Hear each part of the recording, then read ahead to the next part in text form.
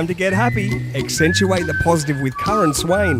With good news, reviews and interviews and the sounds of indie, folk, pop and rock. Always look on the bright side. How are you this morning?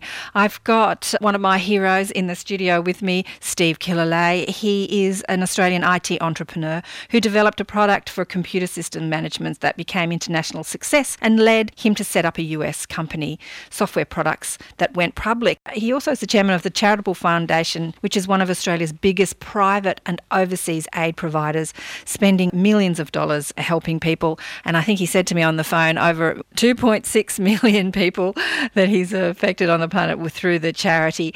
Good morning, good morning. Good morning. It's good to be here, Karen. Good to be here. It's good to have you on the show. Let me tell you a bit more about Steve. He's a creative force behind the Global Peace Index, which launched in May 2007. Its attempts to rank the world's nation and regions' peacefulness. The index is endorsed by the Dalai Lama, Desmond Tutu and Jimmy Carter. He's the founder of the Institute of Economics and Peace, which is analysing the impact of peace and sustainability, defining peace industries, estimating the value of peace to the world's economy, and uncovering the social structures and social attributes that are coded through peaceful societies. And also in June 2010, Steve was appointed the member of the Order of Australia for his service to the community through his global peace movements. Also in 2013, is this right, Steve? You were nominated as one of the top 100 most influential people in the armed violent reduction movement by UK group Action on Armed Violence. Yes, no, that's correct. Yeah, very good. Yeah. Fascinating man. We're going to talk to him after this song. I'm going to ask him about his journey, how he made his success and how he came up with creating such an impact on the world. So stay tuned.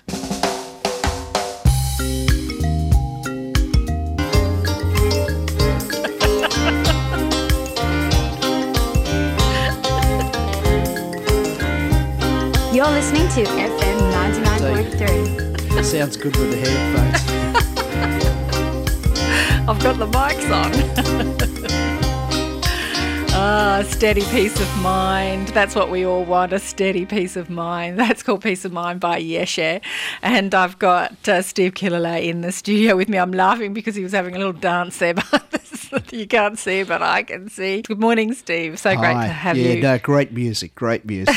He likes the music. I'm glad you like the music. You're a mover and shaker in the world and an incredible humanitarian. Your foundation has affected what is it? Yeah, what we do is we count the people whose lives were substantially impacted. So today, the count's at about 2.6 million.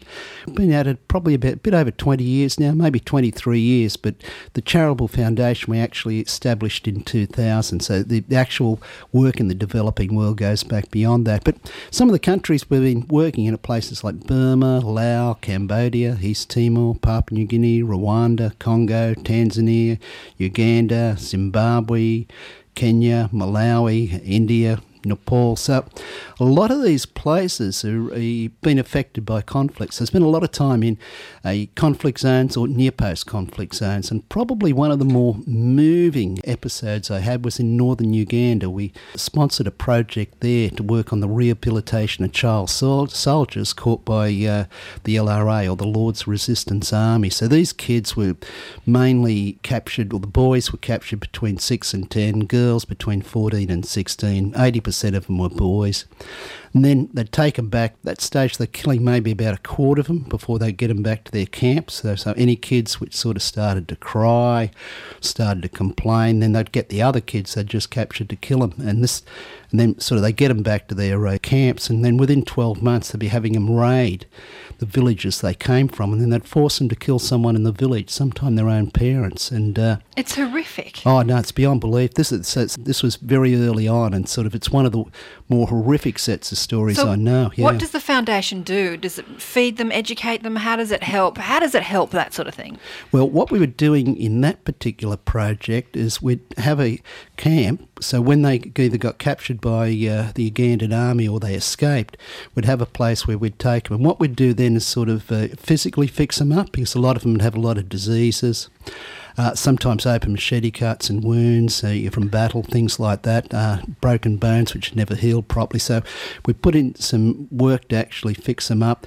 We then give them a basic psychological counselling so that the things which they'd done, because like some of these young kids, it was horrific what they've been forced to do, that it wasn't their fault. They were the victims of the circumstances. And from there, what we'd do then is try and, where possible, push them back into their families. Sometimes the families wouldn't take them because of what they'd done. Right. Or the situation would still be too volatile for them to go back there, so then we'd try and relocate them somewhere else. We'd give them some basic provisions so that they could get going, and that was about it. So it's not a lot. It's not a lot. But it's a lot, but it's not a lot. I mean, it's not a lot to us, but it's a lot to them.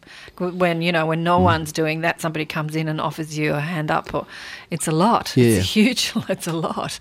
And how did you get started with this? I mean, you obviously looked out into the world and said, I can do something to help. What was the journey?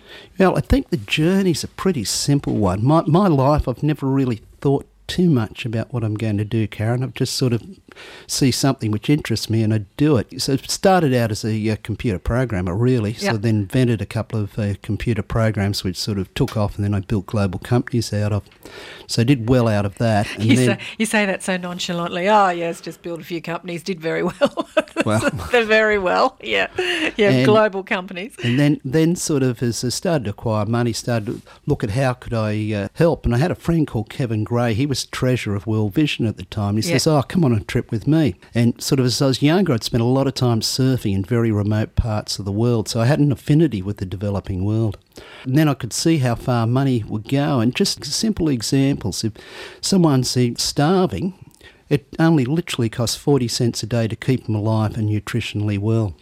Cataract operations are about $80, and sort of 1% of the developing world is blind. 40 to 50% of that's cataracts. And even if they've had the cataracts for 20 years, you give them the sight back. Small amounts of money, huge interventions. Clean water, for example, it's generally less than $20 a head to provide people with clean water. And remember, the first project we did on that was up in Laos. The area we worked in, we literally dropped the death rate for children under 5 from 18% to 12%, and that was simply through putting in clean water. And I think it was about $16 a head. Yeah. Look, it is amazing. It is amazing. I remember I was travelling a few years back and we went from India to London and we were haggling over a bottle of water that was 20 cents, and then we arrive at London Airport and we're now paying $10 for the same bottle of water. It's crazy the difference in the two worlds, Western versus third world countries, and how such a little amount of money can go a long way. But what's even more amazing, and I've done exactly the same thing in Indonesia, you haggle for 20 cents over something, we always don't want to get ripped off. We want to bargain, don't we? I know, it's in our crazy, nature. Isn't it? It is. It's crazy. It's absolutely crazy. So how can people get involved in your foundation? Because I know when you do launch into thinking outside of yourself and thinking about how you can make a difference in the world, it changes your life and you start to find a passion for life that you've never had before. Like even the most successful, brilliant comedians and actors and stars find that all that glitz and glamour and money doesn't give them a meaning for life, but helping people does. So how can people get involved in the charitable foundation? Well, that's just it. The Charitable Foundation's a private foundation. And so we don't actually, it's not a public foundation, so we don't actually source funds from other people. But I would encourage... Oh, you don't? No, we don't. We don't. This is just a private family foundation. So it's me, my wife, and my daughters. Okay, that's about it. Okay, right. So, I didn't realise that. Yeah.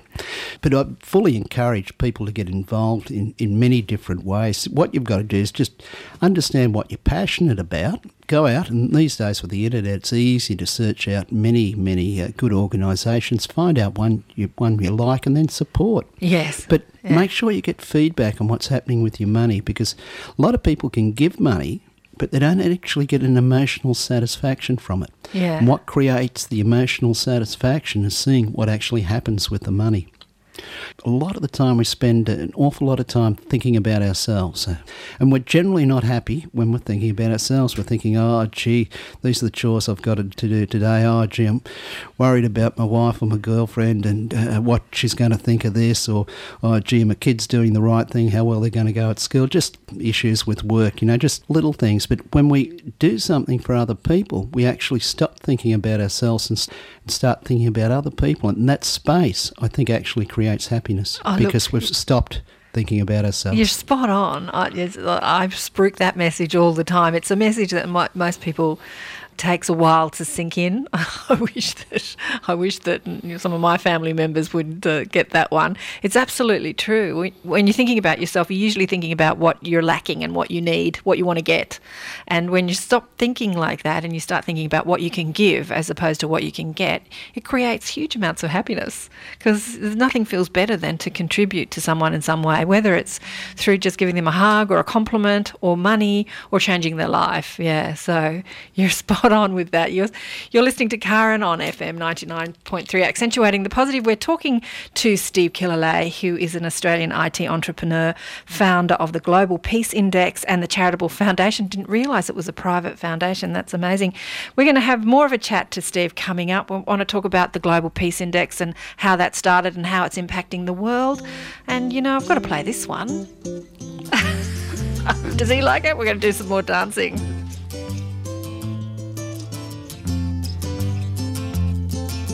Now I've been happy lately, thinking about the good things to come, and I believe it could be something good has begun. Oh, I've been smiling lately, dreaming about the world as one, and I believe it could be someday it's going to come. 'Cause out